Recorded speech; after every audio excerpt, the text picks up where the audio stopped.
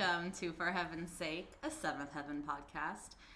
I'm your co-host, Lady J. And your host, T. Ooh, still not grammatically correct, but different. I love it. I'm the co-host and you're the host. Yeah, now I switched it up. The tables have turned. How are you doing, T? Great, and how are you? I'm good, man. Yeah? I'm good. Are you jazzed? I'm so jazzed. Yeah? I'm like, okay, let's be real. I mean, I'm as jazzed as I could be to talk about this episode. Are you jazzed? Yeah. Yeah, right. Lukewarm sentiments. There we go. So. I guess we should just get right into it. Yep. This is episode 520, titled Regrets. Continuing the trend of single word titles this season. And the Amazon Prime spoilie is Ruthie circulates a petition to keep a well-liked African-American teacher from getting fired. That's what happens. Yes. That is what happens. That is what happens. It's quite right. Gosh, yeah. I don't even know, how to, I don't know. How to start this episode? Yeah, it's, the way that I see it is it's kind of broken down into, 3 storylines. And the third one is, arguable, but it's there. It's, subtle, but it's there. And so there's the one that the spoilie talks about, which is Ruthie's teacher who she circulates a petition about. Yeah. And then there's Grandpa Pete Charles's storyline, which, holla, he's back. It's about time. Yeah, and surprisingly enough, I guess they touch on his Alzheimer's, but it's not even about that. Not really. at all. And then there's the, what I'll call the C story, which is sort of just peppered throughout the episode, which is, the fact that Robbie isn't registered to vote. I found that... What? Well, because that's the catalyst, if you will, but, it sparks then a lot of, we'll call them subtle, conversations about the state of the world at that time. Or the state of America at that time. We'll say that. Which, to put everybody in a context, we're in May of 2001 when this aired. And so we're on the heels of the year 2000 presidential election, which, to refresh everyone's memory, was, I think maybe the first time in at least our living history that the popular vote ended up not matching the electoral vote. I'll say that and leave it there. This is not a political podcast, so we'll speak politics insofar as they pertain to this episode. How about that? Yeah. So given those 3 storylines, kind of sort of they're all so meaty. The first 2 are so meaty. I don't even know where to begin. But I guess maybe we should talk about Ruthie's whole deal, with the teacher and everything first. I think maybe that makes the most sense. Okay. In terms of weight and gravity. Sure. Gravity. Is that John Mayer? He does have a song called Gravity, but I was also thinking about Sarah Bareilles' song, Gravity. Is that a different song? Yeah. One's not a cover of the other? Basically. Oh, it is? No, Sarah Bareilles isn't a cover. Oh, okay. But is John Mayer's the cover? I think so. Oh. I think his is a cover. But his was the huge mega top 40 hit. Wasn't it? Am I misremembering that? Because I just happen to know that song. Maybe. I have no idea. Interesting. Oh, well. I don't know the history of his hits. I guess we won't ever know then. Okay, so Ruthie's teacher. Oh my god, I don't even know. It's so crazy. I don't know. So Ruthie has this petition and she's showing it to Annie and Eric at breakfast one morning Yeah. or whatever. And she's telling them how one of her teachers is getting fired, and she's a great teacher and everyone loves her, and like, why is she getting fired? And that's like bullshit. So she started this petition, and like so many people have already signed it, including all the students in the house, all the kids in the house. And Annie and Eric like rightfully are like, well, they don't even go to your school. What are you doing? And they're like, yeah, but they're students. And this is a student petition protesting the firing of this teacher. So then Annie signs it too, because she's a student. I'm a student. And she's like proud to do it and stuff. And Eric's like, well, I feel like maybe you don't know all the facts, or like maybe there's more to it. And Ruthie's like, no, this is bullshit. and so anyway, so Eric's like, I'm gonna get to the bottom of this, because that's what he does, because he's Eric. Yep. So basically over the course of the episode, we see a series of scenes. Like there's that scene where Ruthie is in the principal's office with Eric, or like Eric shows up or whatever, and she's like straight up like yelling at this principal, like, or because it's hard to say that they're having a debate, like, because it's very passionate on Ruthie's end, and Mrs. McCool is like, relax, like, no, or whatever. And Ruthie's like, this is the worst thing ever, and whatever.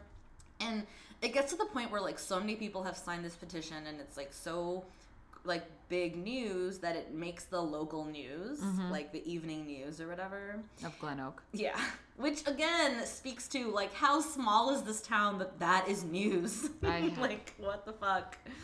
Well, we will. I mean, I know I've said this, but like, we will literally never get to the bottom of the size of Glen Oak. And what's so funny is like so many of the other things, like comments we've made about the show, like on the meta level, I feel like the show has one way or another addressed in the meta level, like where like a character will say something and it's like, yeah, okay, that statement is in response to like popular opinion about the show or whatever, you know. But that is one that they have not ever, like in the 5 almost complete seasons we've seen, like they've never done like a wink and a nod to like, is this a big town or a small town? Yeah, I know. And I just don't think they ever are going to, because they shift it to suit their needs story-wise. Exactly. So anyway, so it makes the news, and like all the Camden people, all the Camdens are like gathering around and whatever. And I guess the way that it's painted is like potentially she's being fired because she's black, or they say black, we'll say African American, like sort of unfairly, just on the grounds that she's African American or whatever, and that's how like the news is painting it and shit. Yeah. And then when the news coverage happens, Mrs. McCool and the teacher are giving like a press conference or whatever, and the teacher has to like say that like, well, at first I wanted to keep this private, which is why I asked Mrs. McCool to like keep it private or whatever, but like now because of this petition and how hyped up this whole thing is getting, I feel like I have to like be honest and come clean or whatever. What did you think the case was gonna be, or what the situation was? I don't know. Okay. You had thoughts, as we all do. Come on. I mean, we have thoughts, but you. But I'm like the worst person to ask about my thoughts right now, because while I was watching that episode, I was dead asleep. So I would have to rewind, watch, because within the span of the first time I tried to watch this episode, within 25 minutes, I think I passed out 25 times. And then when I tried to watch it the second time, I think I passed out maybe 6 times. And then I tried to rewind it. And at some point, I'm not going to do it anymore. So but you did watch the episode. I did watch the episode, but I'm telling you, it's spotty. No, if that's anything, fair. I'm like Grandpa Pete Charles right now in this Totally fair. Because, okay, for me, I feel like, and again, it's hard not to watch this show through the lens of like, you know, the current time and like all of the television we've seen and things that have happened in history since then and whatever. So like, I knew this was wrong, but I couldn't shake it, and I definitely didn't think it was what it ended up being. But my gut feeling at first was like, oh, it's like some weird like molestation type of situation or whatever. Except that Mrs. McCool kept saying, like, she's not being fired. Yeah. Yes, she's not coming back next year, but she's not being fired. That I do remember. Yeah. So, of course, then, so then it's like, well, what could it, like, what is it then? Like, what? Like, is she just quitting? If she was just quitting, why is it such a big deal or whatever, And it turns out that she has cancer. She got diagnosed with, like, late stage cancer, as they say on the show. And she's like, she can't even bring herself to say it. She goes, Mrs. McCool, please, you have to tell them, I can't. And what I didn't understand, and you tell me if you felt the same way too, is like, why did it feel like she was ashamed of it? Like the way that it's painted is like, oh God, I can't even talk about it. It's too shameful. Oh, cancer. Like, no, dude. And this is what ends up being the case is like, of course not. Like, everyone, the entire community is gonna band together to support you and help you through this, and like no one's gonna judge you or look at you differently or any of that shit. Like, why was it such a big secret? If they were gonna make it such a big, this might be messed up that I'm gonna say this. If they're gonna talk about something being no, not shameful, but at the time with what media was back in the day in the 80s about AIDS. Like, there was more shame around that because of how media would cover it. Doctors didn't even know how to diagnose it or how to take care of it. And also, but like, this is cancer. And also AIDS was understood to be a sexually transmitted disease. Yeah. And it was more prevalent in the homophobic, in the gay community, which it had its own stigmas and things, against it or whatever, especially at the time. So I don't agree with it, but I can understand how that might be something that an entire like nation or community in this case might be kind of like prudish about or like weird about or whatever. But this is cancer, as you said. Yeah. It's something that happens to so many people, and for most of them, like, or not most of them, but it's like, it happens. You don't really know how or why. Nothing that she did or didn't do caused it. Like, it just happens, and it's the worst thing. And, I would think that she'd want all of the help and support and love she could get, like, why be like private and like, okay, private is one thing. Like, if you want to have some privacy about it, but like for her to like be like, I can't even talk about it. Like, really? Really? It's seventh heaven. I don't know what to say anymore. Exactly. It's fucking seventh heaven. I don't think there's a point to dissect her. Like, okay, it's one thing, like, you can't talk about it because you can't get the words out because this is what you're facing. Mm-hmm. This I understand. But to be shameful about it, I don't see that. Okay, like, why? Well, and you just said something that made me have this light bulb moment of, like, to be fair, maybe I was misreading the shame thing. Maybe it's exactly what you just said. Maybe she's just, private about it and she doesn't want to make a big deal about it. And I took it as like, she's ashamed. I don't know. You have to help me here. I know that your recollection is spotty, but like, did you also get the shame factor out of it? Or is that just on me? Might be on you because I'm telling you. This is going to be a great episode, by the way. I remember some things. I know. And arguably, this is like the lamest story because it's just lame. Like, and the only interesting thing about it is the one thing that I'm withholding because I'm waiting to talk about it when we talk about Robbie. Yeah. And even that, I'm not even sure really how it all ties in, but like, that might be the only interesting facet to this story. But like everything else around it is just like, there's a misunderstanding.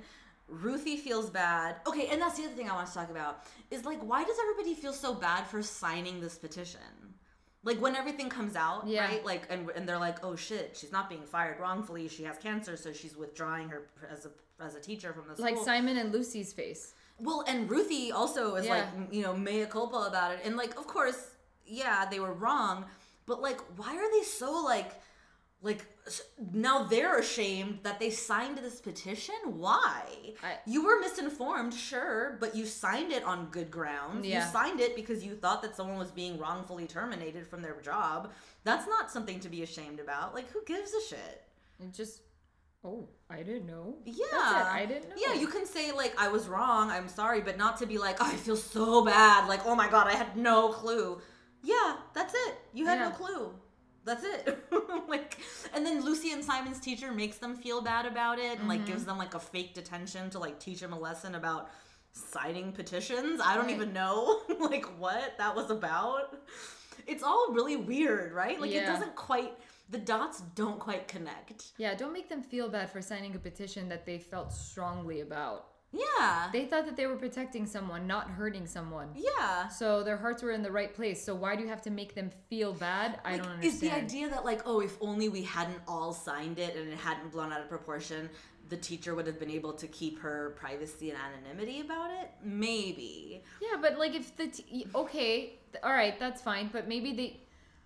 Fuck, it's gonna go back to the principal and the teacher that is leaving. Like, you have these students that love you. You think they're not gonna have questions about why you're leaving? Exactly. You can't just be like one day just go, by the way, Mrs. Miller won't be here tomorrow. Yeah. Like, people are gonna have questions. Look, if you don't answer them, then people are gonna start thinking and extrapolating from that. And of course, imaginations are gonna run wild. And you can't blame anybody for that. They should have had... If anything, they should have just come clean. That's it. I agree. And especially because it was something like cancer, and that, which is not a shameful thing. It's something that happens to so many people. Yeah. And knock wood, like, a lot of people come out of it and a lot of people don't, you know? But, like, it's not something that, like, needs to be stigmatized or anything like that. No. So, like... You know, just be honest about it. And be honest to the people that need to know and tell them to keep it private or whatever. You know? I just have a lot of issues with this. I do. When a kid looks forward to seeing their teacher... I know, that's such a special You get thing. what I'm saying? Like, when kids bond with their teacher, that's it. They look... Like, I know that I did look forward to seeing some of my teachers at school. Yeah. What, elementary, whatever, junior high, high school. Like, I know that I had those days where I can say that I look forward to seeing a few teachers. So if Ruthie and, you know, everybody at her school loves this woman and look forward to seeing her, not that I'm trying to, you know, say it's her fault or whatever, but maybe it is, but it's like, own up to it. Those kids love you. I know. They love you. They deserve they're, the honesty. And not only that, but like, when you do tell them, when you are honest with them about why you're stepping down from your position, like, are they going to, like, all that's gonna do is like garner more empathy and more sympathy for you anyway. Like these people that love you so much are only gonna love you that much more. Yeah. Like, you have nothing to lose. Yeah. You know? I don't like how they, I just don't think it's an emotionally intelligent episode. Agreed. When it comes to particularly about this. Yeah, like how they handled this. Agreed. I don't like it. It didn't make me go, oh man, they hit it there, they got it down. No, not at all. No feels whatsoever. No, at the end when you find out she has cancer, you're like, okay. Yeah. And you feel sorry for her character, but okay. And then it's made even more like weird because the resolution to the storyline is not with the teacher and Ruthie, or, you know, because that's arguably like maybe even more like the emotional center of everything is like Ruthie's love for this teacher. That's not where the resolution happens. The resolution happens with the teacher's brother, who's Lucy and Simon's teacher. Yeah. And with the brother and Lucy, Simon, and Matt. Like, coming to terms with it. Or, like, you know, like, they have words where they're like, we're here, we're so sorry about the petition, blah, blah, blah. And then the brother gets to say the words about, like, she's doing good. She realizes that this is love and that she's willing to accept. Why couldn't she say those things? Talk about an emotional, like, intelligence. Like, that's like storytelling 101. She's the character that's the sympathetic character. Yeah. Let her have the monologue at the end where she's like, thank you, I love the love, like, you know, much like all that shit. Like, what the hell? The random guy gets to do all that? Like, it's so weird.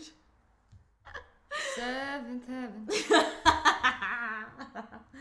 Poorly executed stories All about the the time. Camdens. All the fucking time. And Glen Oak. I like that. I'm gonna write this song, and it will be debuted on this podcast. Yeah. I actually do have a stray observation about this storyline before we wrap it up. Okay.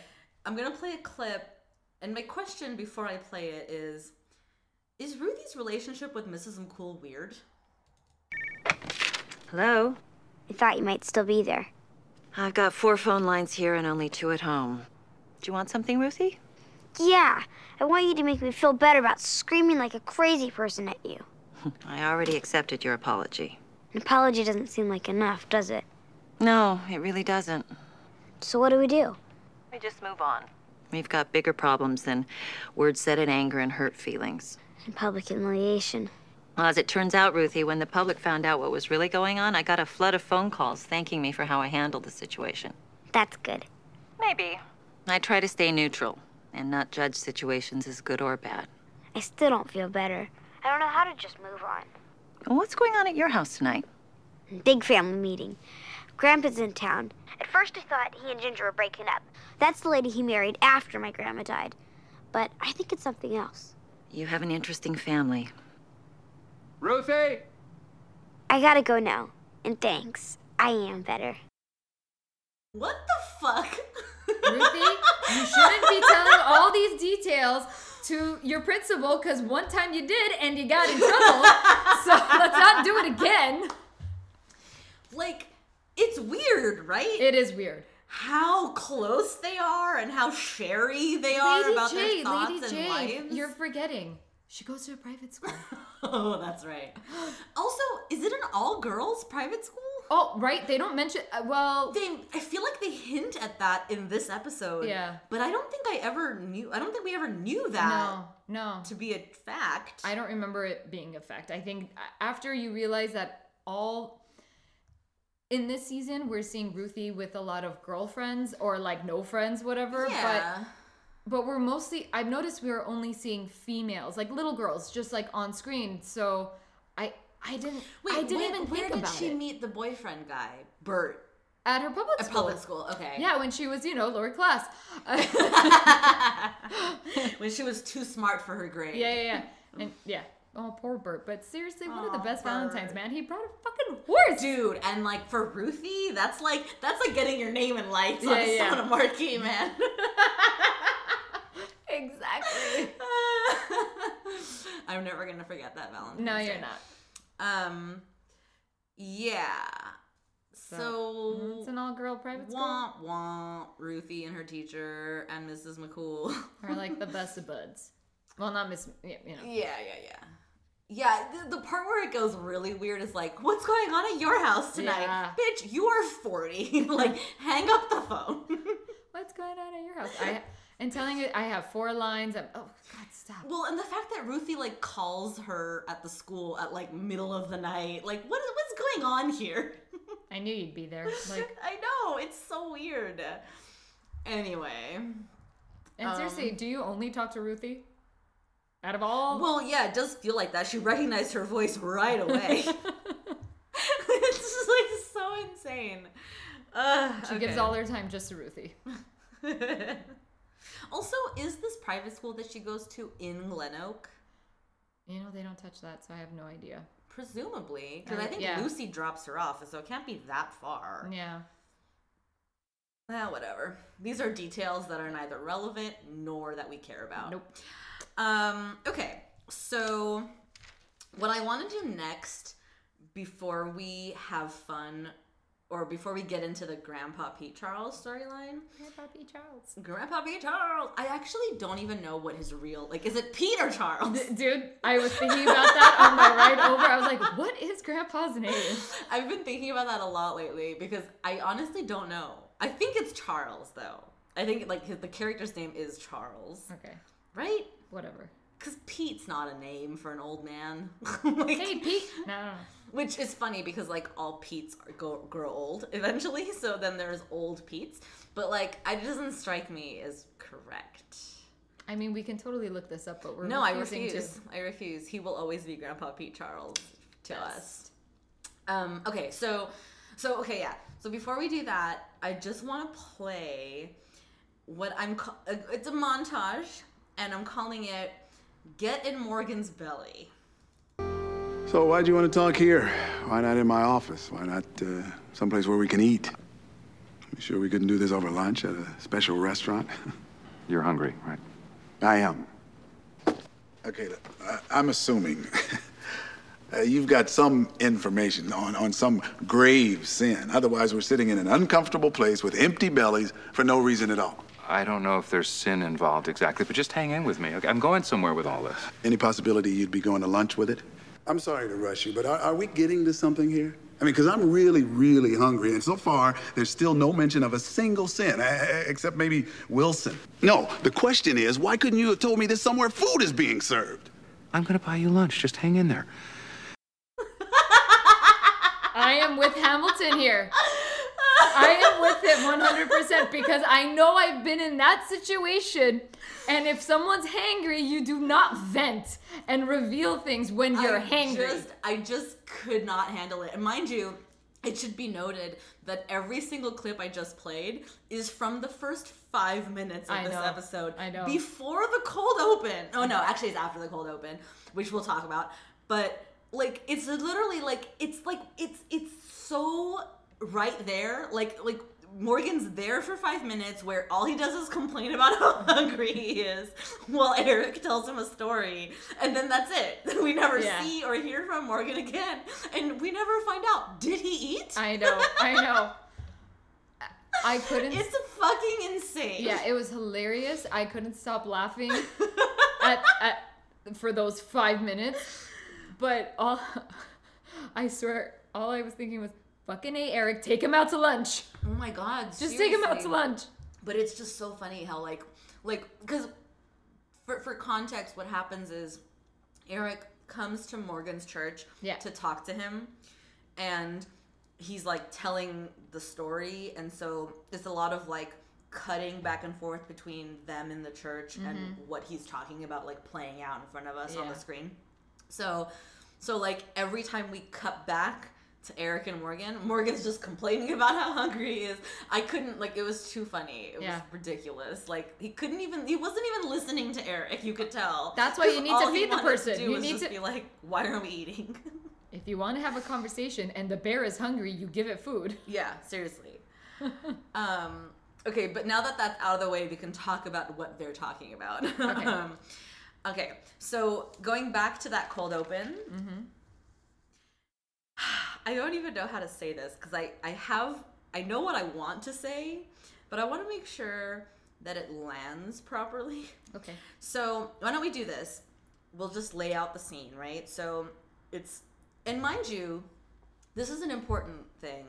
I don't know if you've noticed, but I have, and I've never really said it on the podcast, I don't think, but I strongly believe that it was written in some sort of a contract or agreement or some sort of studio note handed down to Brenda Hampton or something, that when we come out of the cold open, before like the show kicks back in, whatever, have you noticed that there's always a minute and a half to 2 minutes of silent action happening? Silent meaning no dialogue action. Yeah, exactly. Whether it's literal, like this, like the town waking up, which we've talked about, or the strongest memory I have is like when Simon is like looking for clothes to wear and he's like shaving his pits and shit, whatever he's doing, and it's like just like him looking in the mirror for 2.5 minutes while nothing is happening.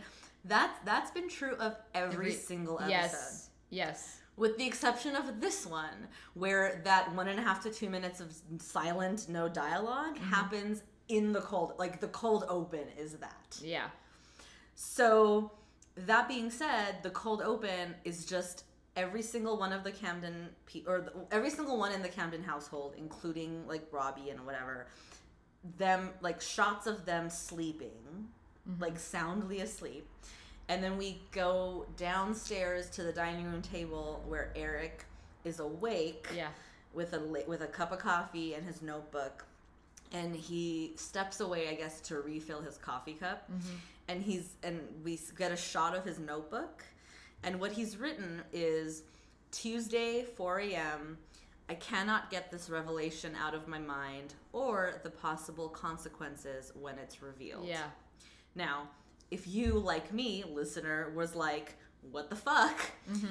I Googled that exact phrase because I wasn't sure that it wasn't a quote from the Bible.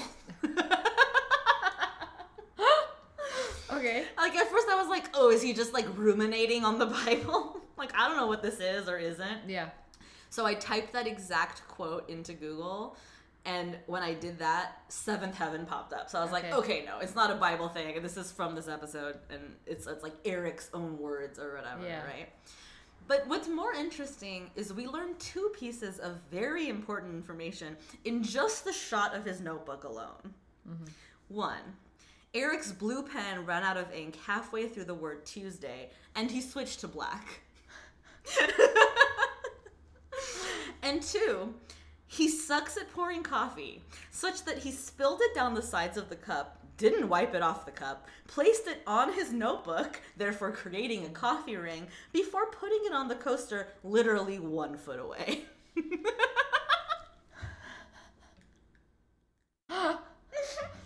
Your attention to detail. I couldn't help it, man. When you give me no dialogue and I'll have to stare at the screen, I notice things like your blue pen running out of ink halfway through the word Tuesday. It was so stupid. So fucking stupid. Why even do that? So people like you can pay attention? No, they probably were like, oh, this will be really slick. Like, this will show the passage of time. It's not just like 1 day of notes. Like, ooh, let's have the pen run out of ink. Like, what the fuck? So dumb. And then they actually, like, the extra dumb part is like, right when the screen fades in, like the initial screen, it's like we get a timestamp, 4 a.m. Yeah, we do. Yeah. So why go to the why even do that if the notebook's gonna tell me it's Tuesday at 4 a.m. Like, pick one or the other, man. So dumb. Oh, this show. This show. I know. Oh, maybe one day it'll be good. She says. One day. Hopefully.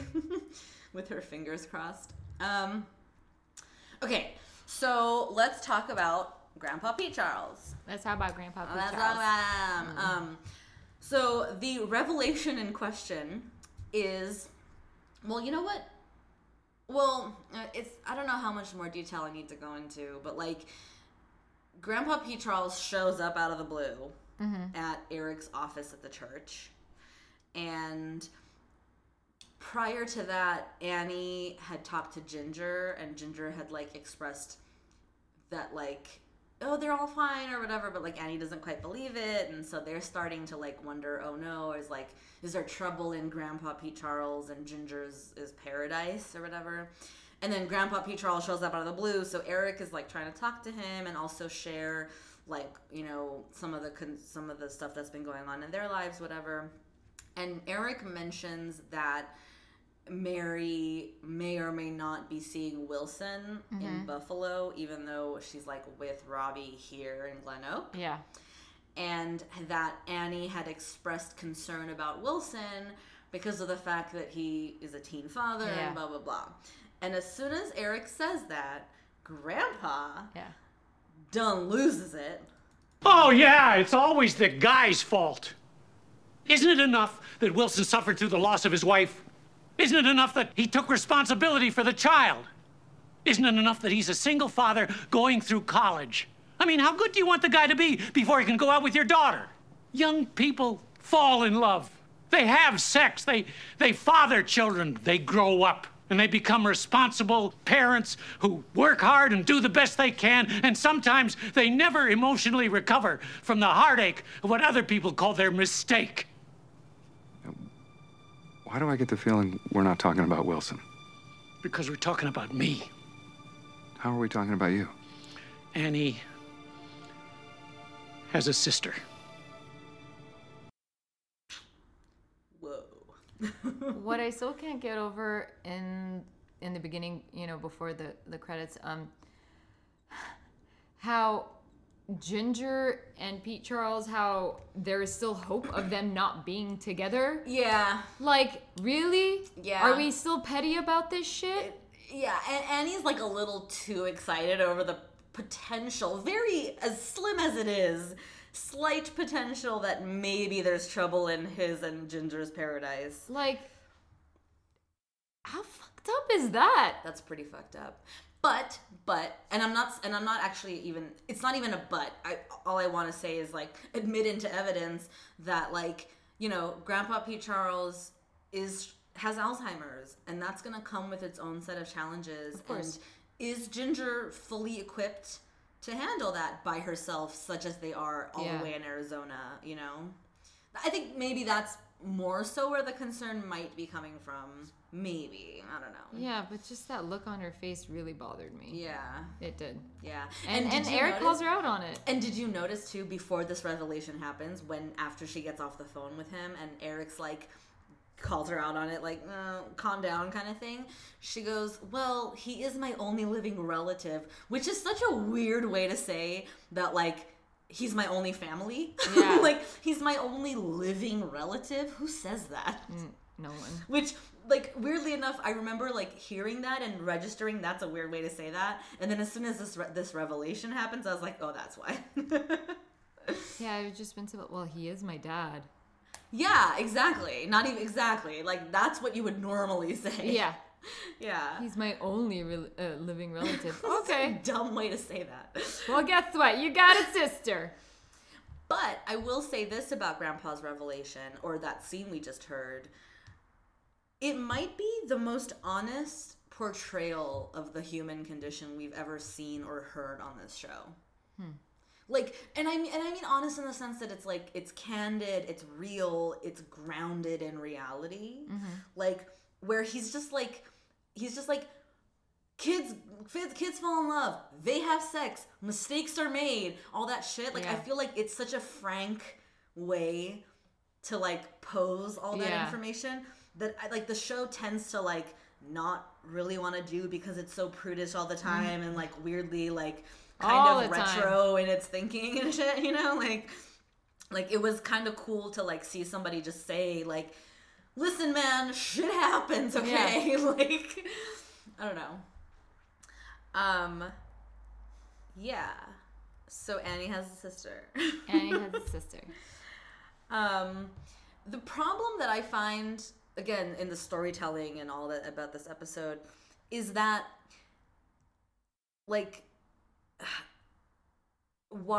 the way that they contrive it so that it takes so long into the episode for Annie to like find out or be confronted by the information, which then has to speed up the resolution of it when, spoiler alert, she meets her sister. Yeah. Or half sister, as it were.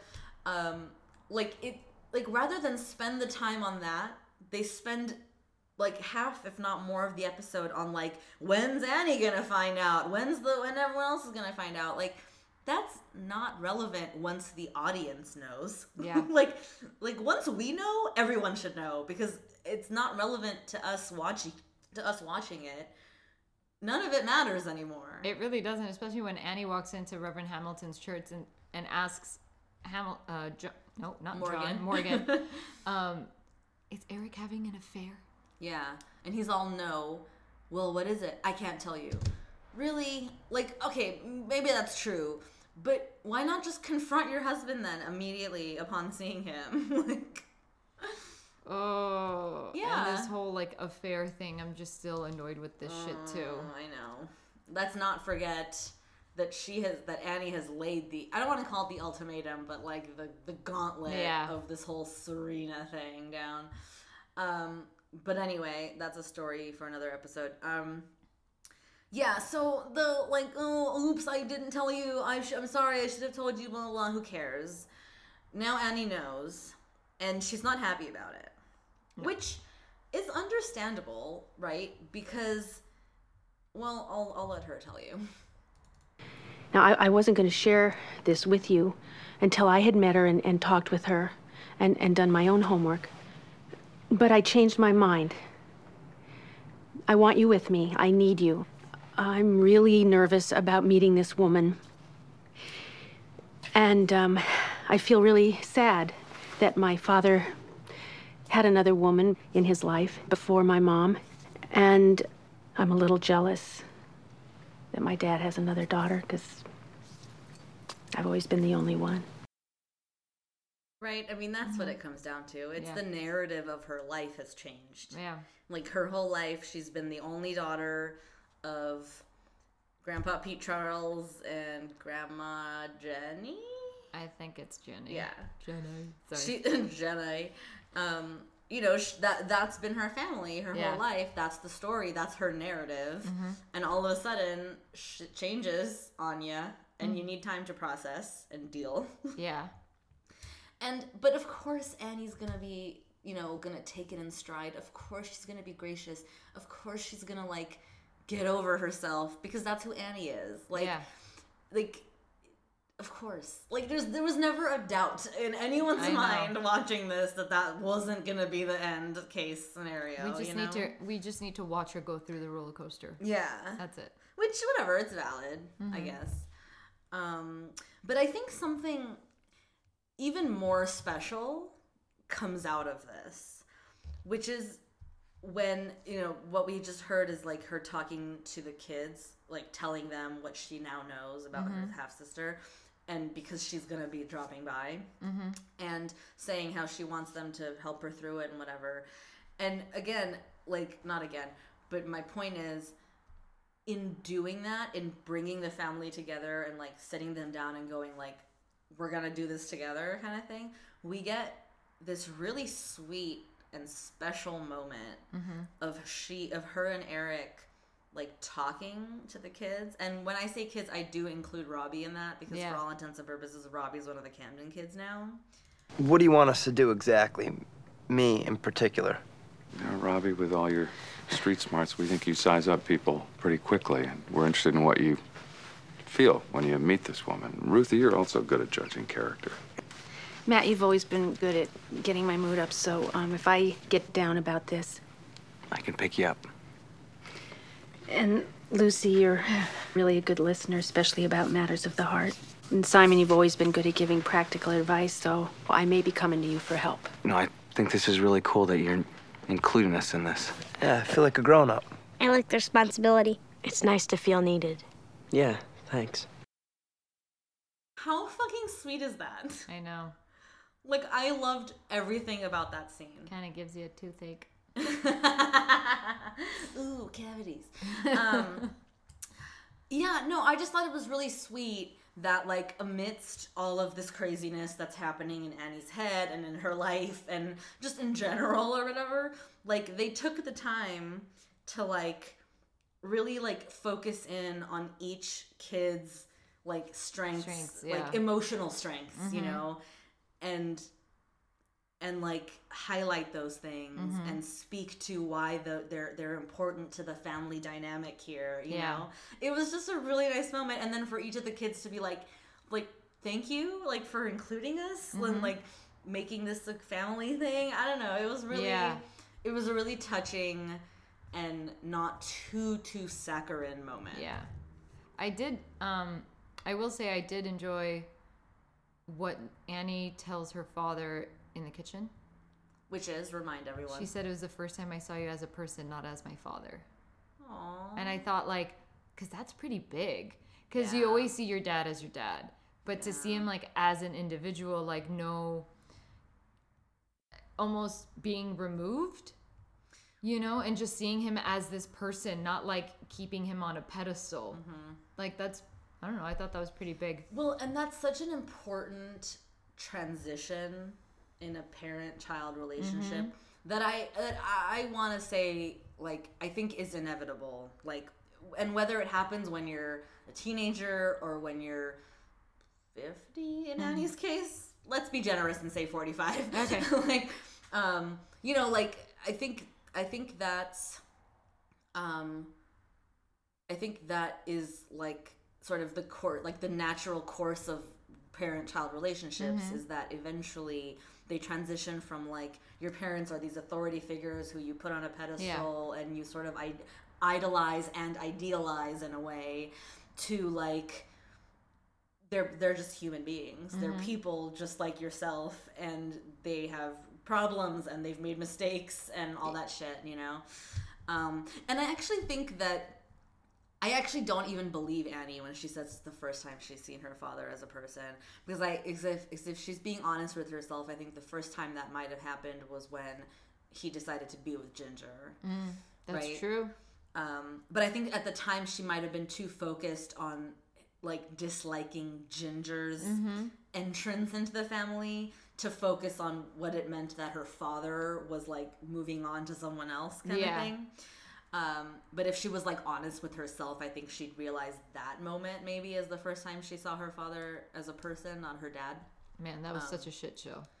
Dude, yeah, that was the one and only time we've seen Annie be ungracious or ingracious and like rude and bratty and annoying and shit. They're not getting married. She wouldn't prepare shit, nothing. But yeah, I don't know. I just really enjoyed sort of. While I didn't appreciate all the like, is she gonna find out? Who's gonna tell her? Oh no, of it all. I appreciated that like. Oh no. Oh no, Mr. Bell. Every episode. I appreciated that like in the end it wasn't really even it was, but it wasn't really, because it was about like her unit, her family, and like feeling solid in that, you know. Yeah, and then we meet the sister, who is what? How many years older than Annie do you think she is?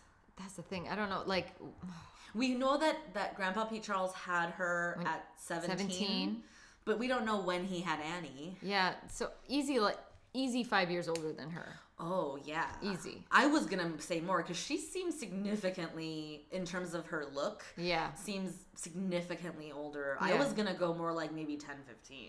But then that makes her way too old to have Annie, right? Yeah, I think so. Only because of like what the times. Yeah. When people would get married. So. Yeah. 5 to 10, I think, is a decent range. Yeah, because she's not like old and frail. You know, she's just, you can tell she's older than Annie. Yeah. I don't know if you picked up on this, given the state of you when you're watching the episode, maybe not, but like when they open the door and Grandpa Pete Charles and Lily is her name are standing there like in the doorway, you know? Like, and so they open the door and these two like side by side, the resemblance is striking. Like, you see it. I don't know if maybe I was reaching for it because I knew it or whatever, but she does look somewhat like it feels like she could be his daughter, weirdly. I don't know. And so then I started like wondering like, oh, is this another stunt cast? Like, is that his daughter? Like, you know, playing the role or whatever, but it's not. It's just some woman.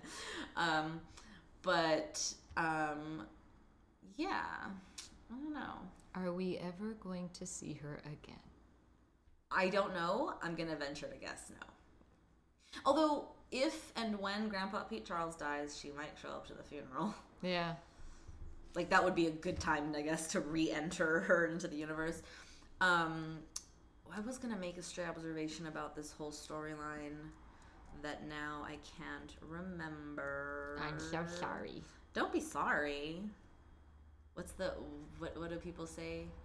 Don't be sorry, be help. No. Don't. I don't know, whatever. You know what I'm talking about, though? It's like they go like, don't be da-da-da, don't be da-da-da. Don't be da-da-da. You know, that old saying. When dryness lingers, get some cream on those fingers. Vagisil. I just made a weird face right now. I'm sorry. I had to say that because because me going da-da-da, da-da-da reminded me of that. Which, for those who don't know, is SNL. They used to do this thing where it was like Jason Sudeikis and Will Forte. They would do what they would call like ESPN classics. So like the conceit of the sketch was like they're two commentators and it's like an ESPN classic episode of like of these two commentators commenting on some women's sporting event or whatever, and so like they just like talk about what's happening, you know, and then every so often they'd have to like stop and like read an ad because they have to like, you know, get paid or whatever, and one of those ads was what I just said. And it has always stayed with me since I've seen it, and I can't find the clip on YouTube. So if any listener can find that clip for me, I would be forever indebted.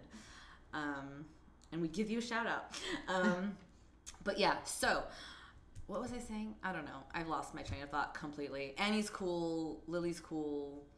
Oh, right. This is what I was gonna say. So we learn that like what Lily's story is, right? Because what we haven't talked about is like the whole deal was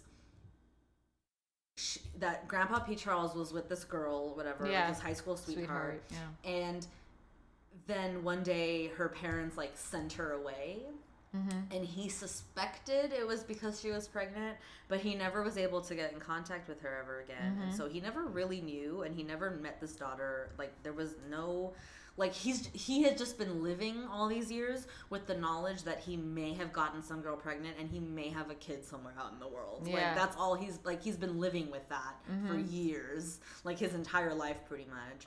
And then so Lily found him, like sought him out because her adoptive parents both passed. Yeah. And so when she was like, let me find my biological parents, she discovered that her mother, Grandpa P. Charles' high school sweetheart, had recently passed away. Yeah. But she was able to find him, and so sought him out, and here we are. Which is like sad, kind of, and sweet, kind of. Oh, I don't know. I can't imagine being adopted.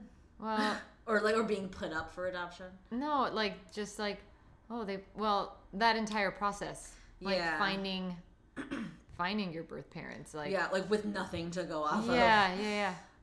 And who knows how they like took care of documents then? Well, I mean, I'm guessing that's how she found them, is like through some sort of records bureau or something.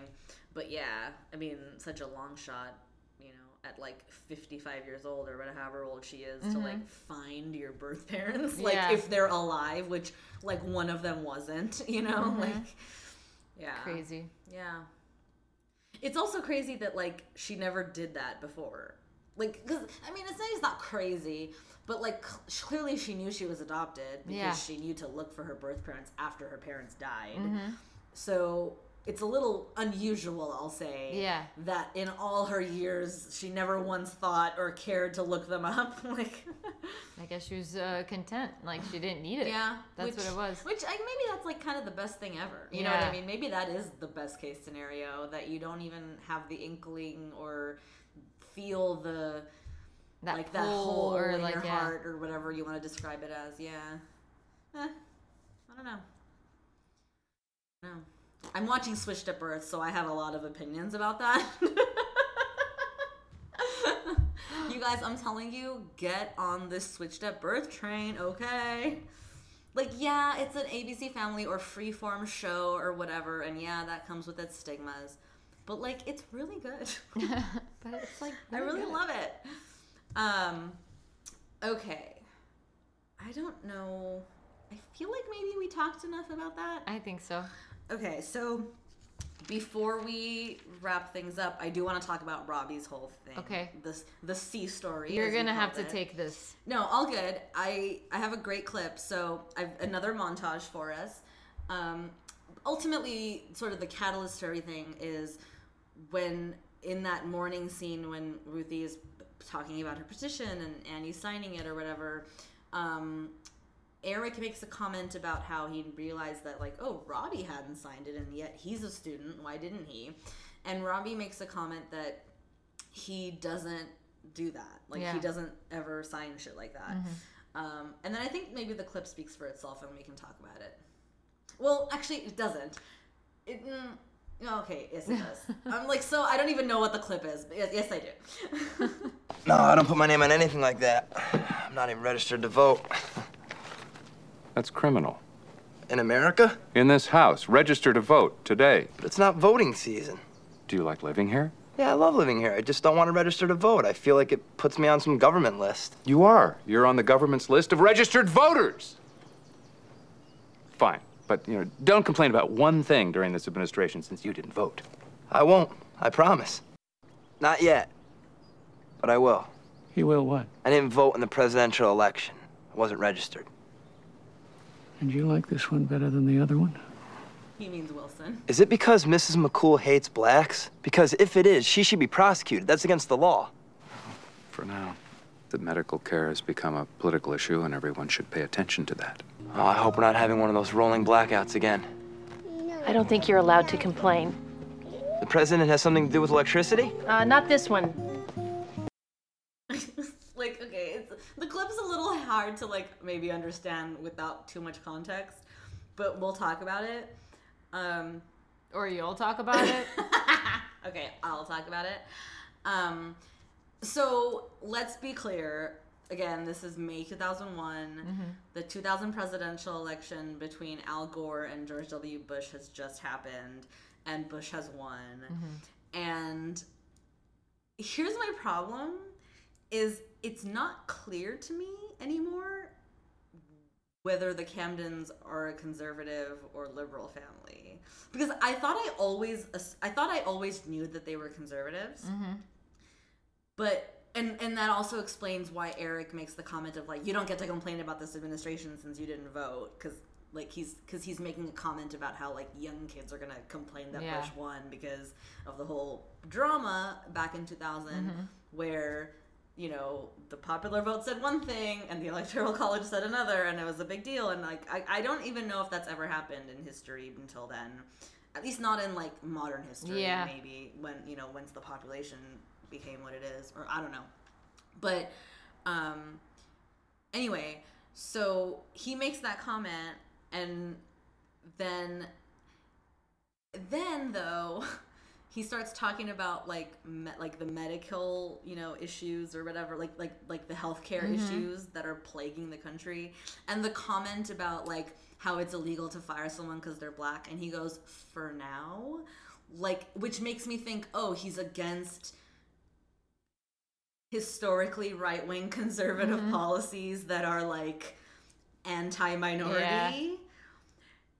And then the one that really boggles my mind is the rolling blackout comment, and how Annie's like, not this one, like it was Clinton's fault that the electricity sucked. Like, I don't even get it. Like, I don't get that at all. What was that about? Like, is it meant to be a comment about, like, shoddy, like, infrastructure and, like, like basic, maintenance of day-to-day living? I don't know. It doesn't make any sense to me at all. Like, that one, like, really baffled me. And if any listeners out there understand that in a greater context, like in the meta context of like what was happening in the world, like, maybe it's like a specific reference that I just don't remember from that time. I don't know. No, but, now like, you got me thinking. Yeah. It was whatever. I mean, it is what it is. You heard it. But it's just these, like, little digs, these, like, not even digs, just, like, these little, like, barely subtle political comments peppered throughout the episode. Like, anytime Robbie's on the scene, like they're gonna make a comment about some political thing one way or the other, and I don't really know where the show is landing. Are we talking, like, we're pro-Bush and anti, like, election deniers, or, like, liberals who were like, this is wrong, or are we just like, oh, the country's going to hell in a handbasket because look at how we all can't agree? And I don't know. I'm not asking, I should say. I'm not like, answer me, T. I'm just, like, putting it out there. Yeah, I don't know. It's just weird. It's almost, like, kind of unfair, I think, for the show to even do anything like this, because again, it's not a political show. Yeah, it's heaven. Yeah, and listen, they're a very religious, God-fearing family, and so I think that puts them a little bit more towards the right than the left by nature. But that isn't to say that they don't have some liberal views about things. And from what we've seen over the course of 5 seasons, like they're not like hardcore like Bible thumping conservatives, you know. Yeah. And so it is interesting, like, because I think a rational mind can look at the 2000 presidential election and say like the process was the process, and that's how it happened. And certainly it was like the first time, and it was weird, and like it shook shit up, and it was like, what the fuck is happening here right now? But it happened, and like, and I'm being really careful because I'm putting myself in 2000 presidential election terms. What happened in the 2016 presidential election is completely different. And while the outcome is ultimately the exact same thing as what happened in 2000, it's a completely different landscape. The world is different. This country is different. And I cannot say it's fine. The process was the process. Like, not at all. The process. But back in 2000, I think, yeah, of course it was like controversial and like weird and shit. But I think at the end of it, as a country, we came out of it saying, you know what? It happens. It hasn't happened, but of course we knew it could, and it did, and here we are, you know? So it's weird to me that the show is like, let's talk about this. Mind you, let's talk about this 7 months after it's happened in real life. Yeah. You know? Although if you think about shooting schedules, while they were shooting this, it was probably much closer to election time than when it aired. Probably. You know? Yeah, you're right. I'm not saying like, I'm not saying they shot it like in November, but like, you know, like it was probably like a little bit more like hot take, you know, when they were filming it, as opposed to maybe when it aired. Although I don't even know, because I don't remember personally like how long after the election we were still like sort of talking about it and it was like a big thing or whatever. But yeah, certainly when season 6 picks up, that's going to be a whole can of worms with, you know, post 9/11. And we'll see what the show does or doesn't do about it. That's true. Based on the track record Seventh Heaven has shown, I'm willing to bet that they won't address it. You know what? I'm going to go on record now, like several episodes before we even get there. I'm going to go on record and say that the show does not. They might like talk, like, I'm not saying they won't mention it at all or whatever, but like I don't think they're gonna have like an episode that's like about it, or that it's gonna be like a topic of conversation that has like a lesson or a moral. I don't think they'll deal with that. Probably not. Maybe, I don't know. I mean, West Wing did, and West Wing was like dope as fuck. They had but West Wing can get away with it. That's true, because it's a political show. Yeah, they can get away with it. But, and mind you, they basically like stopped dead in their tracks in their storytelling. And they had an episode, like a complete non sequitur episode, that the conceit of it was like they're on a lockdown or something. And there's like a school group visiting.